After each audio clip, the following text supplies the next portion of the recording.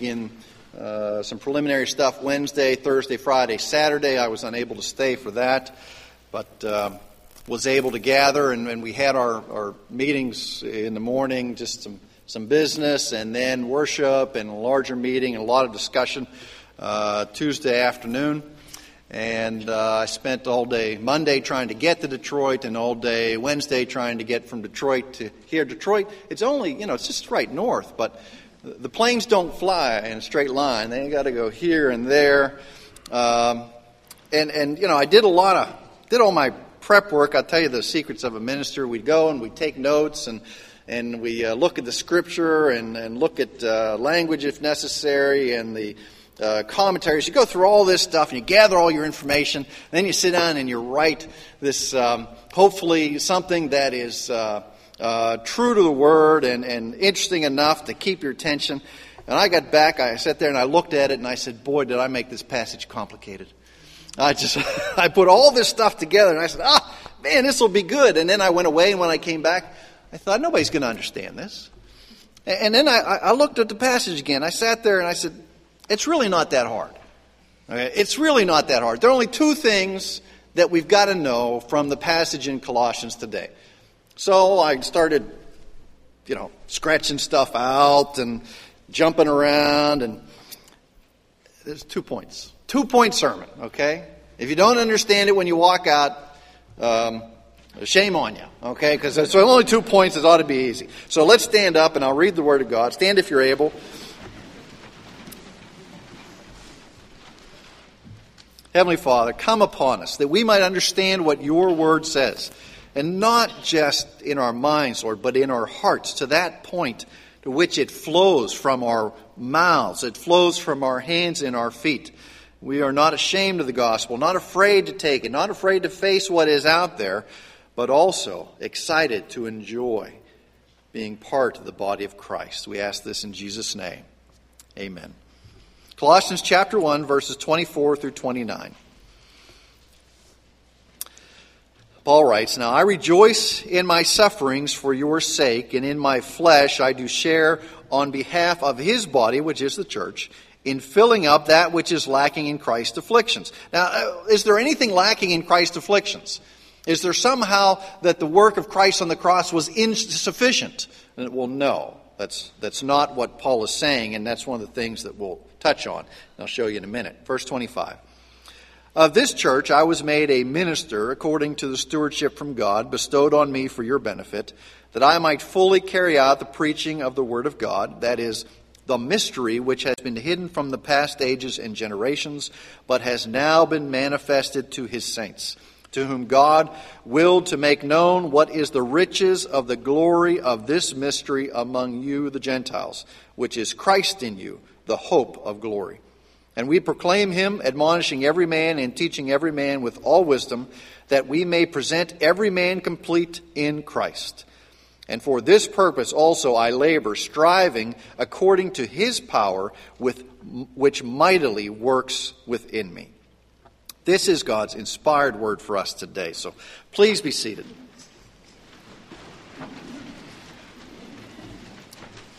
Two things. If you're a note taker, here are the 2 points.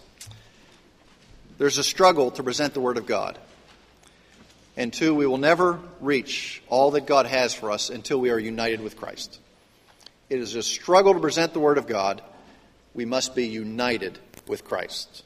Okay? Well, can we go home now? No, we can't go home now. Okay? I've never in my life, I don't recall it's ever been easy to present the gospel.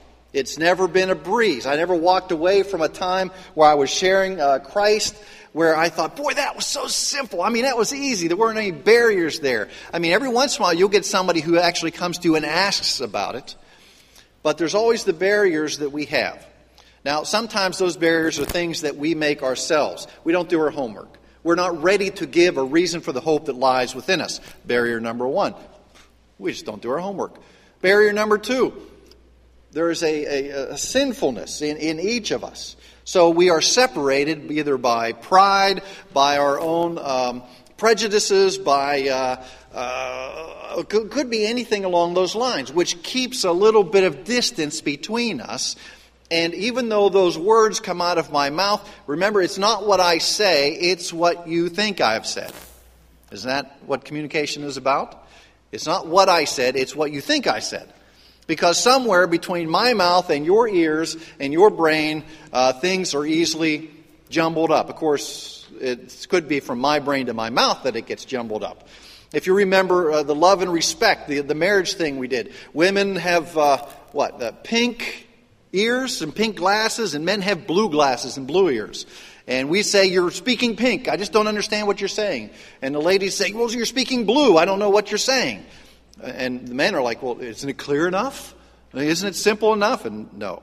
Okay? There's just a little bit of communication dissonance between everybody because we are individuals. And when it comes to presenting the Word of God, you might be dealing with preconceived notions on the other person's mind. Maybe they're involved they've grown up in some place that really didn't teach the Word very clearly, or they've never heard the Word. They have a distorted view of the Word of God, a distorted view of Christ and His sufficiency. I mean, that's some of the things that Paul was dealing with. So there are always barriers when you want to present the Word. There's always a struggle about it. And Paul has his own struggle here because he's in prison. And he's writing this letter of encouragement and letter of teaching and clarification to this church at Colossae group. He's not mad. Remember, it was planted by Epaphras. And Epaphras meets Paul and says, I've got these issues at the church. Can you help me, Paul? And Paul says, well, sure. And he writes this letter.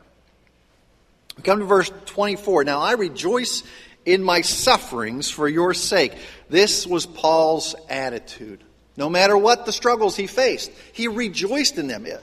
You know, I can't imagine Paul and all that he suffered, and all the miles that he put on those sandals, and all the places that he saw. I mean, how many nights was he spent in the sea? How many times was he shipwrecked and beaten with rods and whipped? All those times, and what? He says, I count it all joy for the cause of Christ. Here he says, I rejoice in my sufferings. Okay? Just think about that one. Write that on your palm. Okay, rejoice in your sufferings. And then don't wash that hand. And every time you suffer, I want you to look at that and go, oh, am I rejoicing? It's hard to do. It is very hard to do. But yet Paul, because he understood who Christ was and what he was doing in his life, he could rejoice in those sufferings and all that he was going through. Why? Well, you remember what Paul was like. Saul, we'll go back to Saul, the blasphemer, the Christian hater, the persecutor of the church, the great legalistic individual who said, you know, if anybody had the right to boast in their accomplishments, it was I. I mean, I was born in the right tribe, I did the right things, all those things. But Paul says, you know what? But I was the chief of sinners as well. And it was God's grace that came to me. It was God's grace that was poured out into my life. And he said, I deserve damnation, but what do I get? I get heaven. Now, if you really dwell on that, if you really spend your time thinking about that, that should make you happy. I deserve damnation, but I get heaven.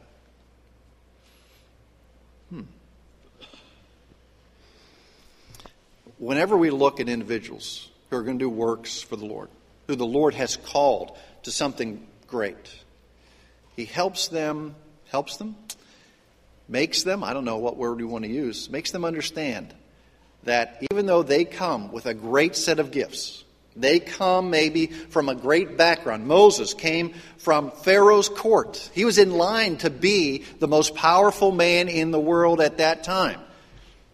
But the Lord humbled him. The Lord helped him, made him understand that all he really had to rely upon was the Heavenly Father. Made him understand that what he deserved is not what he got. He deserved damnation. He got heaven. We look at Gideon. And the Lord comes to Gideon and says, Lord, Gideon, you're going to save Israel. And then Gideon, you can just imagine, me save Israel? I'm from the least of my family. I'm a nobody. Okay? And the Lord says, Gideon, you don't have to be anybody. You just have to be obedient. Moses came from the seat of power. But he had to be obedient just as the same as Gideon, who came from nowhere, had to be obedient.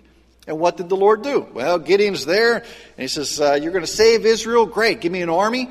And the Lord says, I'm going to give you an army. And there's all 30,000+ soldiers there. This is a pretty good army. It's not quite enough to beat the enemy.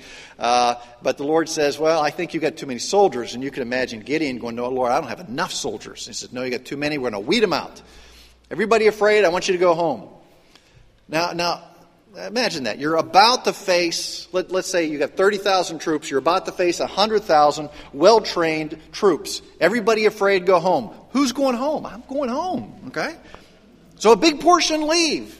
And then how they drink the water, another portion leaves. And Gideon's got 300. Well, it turns out that they didn't even have to fight. They had to stand around the camp, blow horns, break lamps.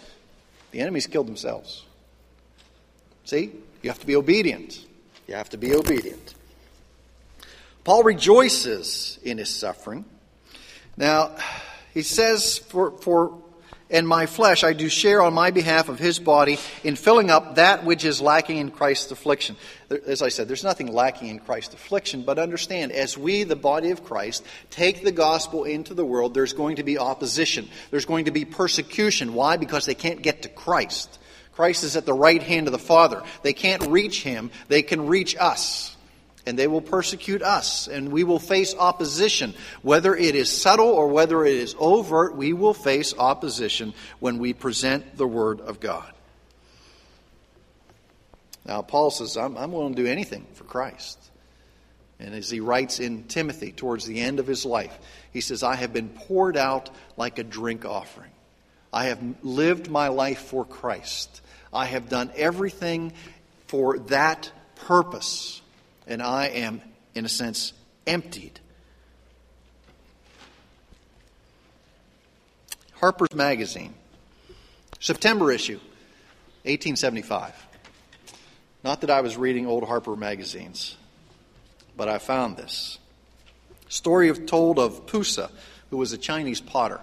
Pusa was ordered to create the most beautiful porcelain that had ever been created in China. The emperor had told him to do this. So he tried long and hard and just was never satisfied. And this was eating at him. He could never produce something that was beautiful enough to please the emperor. So in a fit of despair, as he fired the last batch of pottery, he threw himself into the fire on top of the pottery and killed himself. As the fires burned out and they pulled out the pottery, that pottery was viewed as the most beautiful pottery in the kingdom, in the empire at that time. He had poured himself out onto that pottery. And for some reason, it came out very beautiful. Well, see, that's what we do. We pour ourselves out in the work of the kingdom. We don't throw ourselves into the fiery furnace. But yet we pour ourselves out. We present the Word of God. We face opposition, but it is in that sacrificing, that pouring ourselves out, that the Lord does something in us. See, we each come with a great set of gifts. You think, well, I don't have any gifts. Well, yes, you do. And the Lord wants you to develop those for His glory. He wants you to develop those and work on those and dig into His Word so that we understand what it is He calls us to do, how He has equipped us, and how we might serve Him. But also to be ready to face the opposition that we will face. Now, do we have to supplement Christ's sufferings? Is not His work sufficient? Is the Lord demand from us something else? No. But we have to realize we are the body of Christ. Saul on the road. Jesus said what to him? Saul, Saul, why are you persecuting me? Now Jesus had already ascended then. He was talking about the church, the body of Christ. And it is in that sacrifice, that going against the persecution of the world, going against those oppositions that we will face, that there is a beauty and a success in realizing that it's not us. It is the Lord that does these things. Joseph was a Maasai warrior in Africa. He came across on the Great Plains an individual who was walking in the opposite direction. He was a Christian missionary.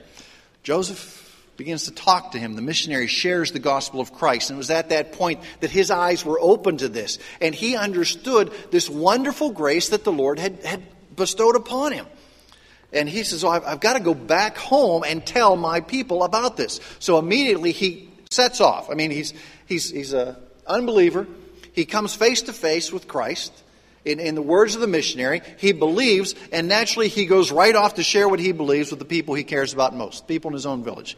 He gets there and he gathers them and begins to tell them about the love of Christ and the sacrifice of Jesus. And these people don't want to hear it. The men rush him and they hold him and they hold him down, and the women come up and they beat him with barbed wire. They throw him outside the camp, leave him for dead. Joseph survives. He heals up. He wonders what happened. What went wrong?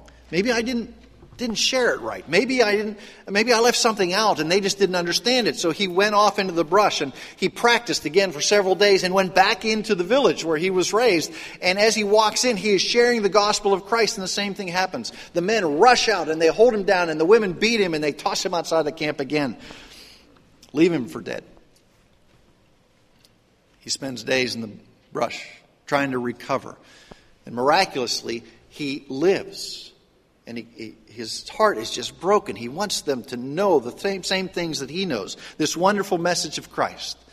And he says, I have to do it again. I have to practice more and make sure that I remember everything the missionary told me. So the third time he goes into the village, and before he can even get it out of his mouth, they rush him and they beat him. And his last view is that these women are beating him as the men hold him down, and the ladies are crying as they do this. So as he loses consciousness, he thinks, well, this is the end. Well, he wakes up, and he's in his own bed. And those ladies who were beating him are the ones who were caring for him. And they said, you continue to come back even though you faced certain death. This, whatever you said, must be true. And the whole village came to Christ because he faced the persecution and the hardships that were before him. So let's just realize that we will face difficulties. We will face obstacles when we share the gospel of Christ. Shouldn't stop us. We're probably not going to be beat and held down and left for dead. We might face ostracization. We might face sneers. We might face not being invited to family reunions because all Randy wants to do is preach when he comes to the family reunion. We're not going to have him come anymore. Something like that. You just never know. Verse 27, let's jump down to that. To whom God willed to make known what is the riches of the glory of this mystery among the Gentiles, which is Christ in you, the hope of glory. It means that the glory that could be yours, the glory that you could know, can only be known in Jesus Christ. You cannot know it anyplace else in this world. You cannot know the blessings, and you cannot know the struggles. You cannot know the joys. You cannot know peace unless you are united with Christ. The hope of the glory comes only in Jesus Christ. People make two mistakes. Either they seek the wrong hope or they seek the right hope in the wrong way.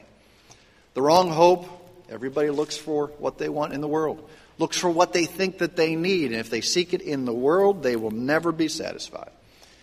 Sometimes they seek it in religion, but not necessarily Christ. They know that they need a relationship with God, and they pursue it in ways that they will never find it. You must only pursue it in Christ. How do you know if you've truly found this hope? Well, Rand, I profess faith. How do I know? How do I know that I'm united with Christ? How do I know that this hope for the glory is within me? Well, does the love that He has showed you overflowed in what you do? You begin to love Him more than you love the world and Him and the things that He calls us to? Do you love more and more and more as you grow in that relationship? The Puritan Thomas Adams said, "Let us use the world, but let us enjoy the Lord." Let us use the world. Let us enjoy the Lord. Remember, we're not home. This is where we live right now. But this is not our home. See, He has brought all of Christ's benefits to bear on those who belong to Him. And that is us. And if we look for it in other places, if we look for what our hearts so desperately desire in other things, we will never find it. We will never be satisfied. that hope, that fulfillment, those riches only come in Christ. Charles Spurgeon relates it this way. He says there was a man who heard of a great physician, and he had a desperate illness and knew that this physician could heal him. So he went to the physician's office, and he pounds on the door, and they open up and say, "I'm here to see the great physician." And the assistant says, "Well, I'm sorry that he's not in today. In fact, he has gone on a trip and won't be back for a while." And the man says, "I will wait. I've got this disease, and I know he has done extensive research, and I know that he is the expert in this field. He understands it. I will wait until he comes back." And the assistant says, "Well, I know everything about it. You know, I've read the books, I've read the journal articles, I've got the medications over here." And the man says, No, I must wait for the physician. He says, "Well, I can bring in others who have been healed in the same way, and you can talk to them." He says, "No, I must wait for the physician. I cannot be satisfied with the books that he has written. I cannot be satisfied with the words from others that talk about how good he is as a physician. I must know him. I must meet him." He says, "I dare say that you as his assistant, very good, but you are no use to me. I want to see the doctor." "But here's a person who's been cured." He says, "That's no good. I want to see the doctor." The same thing is true when we look at the world and we seek out the riches. He said, there are a lot of false riches out there. There are a lot of people who will tell us about things. We need to see the doctor. We need to pursue Christ because he understands our sickness. He understands what we have gone through. He knows how to heal us.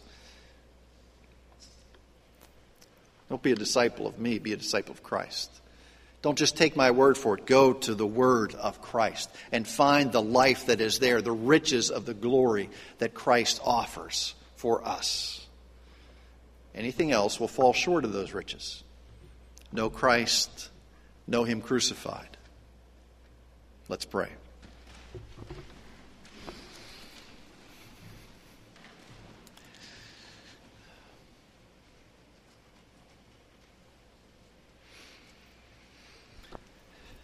Gracious Lord, to know Christ and him crucified, to be united with Christ. There are many imposters out there. There are many half measures out there. There are many things that vie for our time, our attention, our allegiance. But they are not the doctor. They are not the great physician who can heal this heart. In fact, who can put in a new heart, a heart that has been washed in his very own blood. We come to you today, Lord, and we want no imitation. We seek nothing that the world offers as to satisfy what we long for, because we long for Christ. We long to be united with Christ. We long for the riches of his glory, that you would make those known to us as believers. Lord, that you would rain them down upon us, that we might use them for your glory, that we may walk in paths of obedience, and Lord, that you might be seen.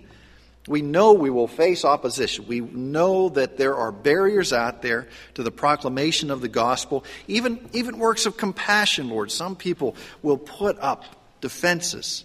Some people will make it difficult for us to act in loving and compassionate ways towards them. But Lord, don't let us be dismayed. Don't let us be deterred. Don't let us ever be ashamed of what you have done and what you call us to do. That we would live boldly for Christ, because there is none other that has the answer for all that the world needs. Lord, come upon us, that we would know the power of the cross of Christ, the power to change lives, the power to face any opposition. For nothing can stand in the way of the work of Jesus Christ, our Lord and Savior. And it is in his name that we pray. Amen.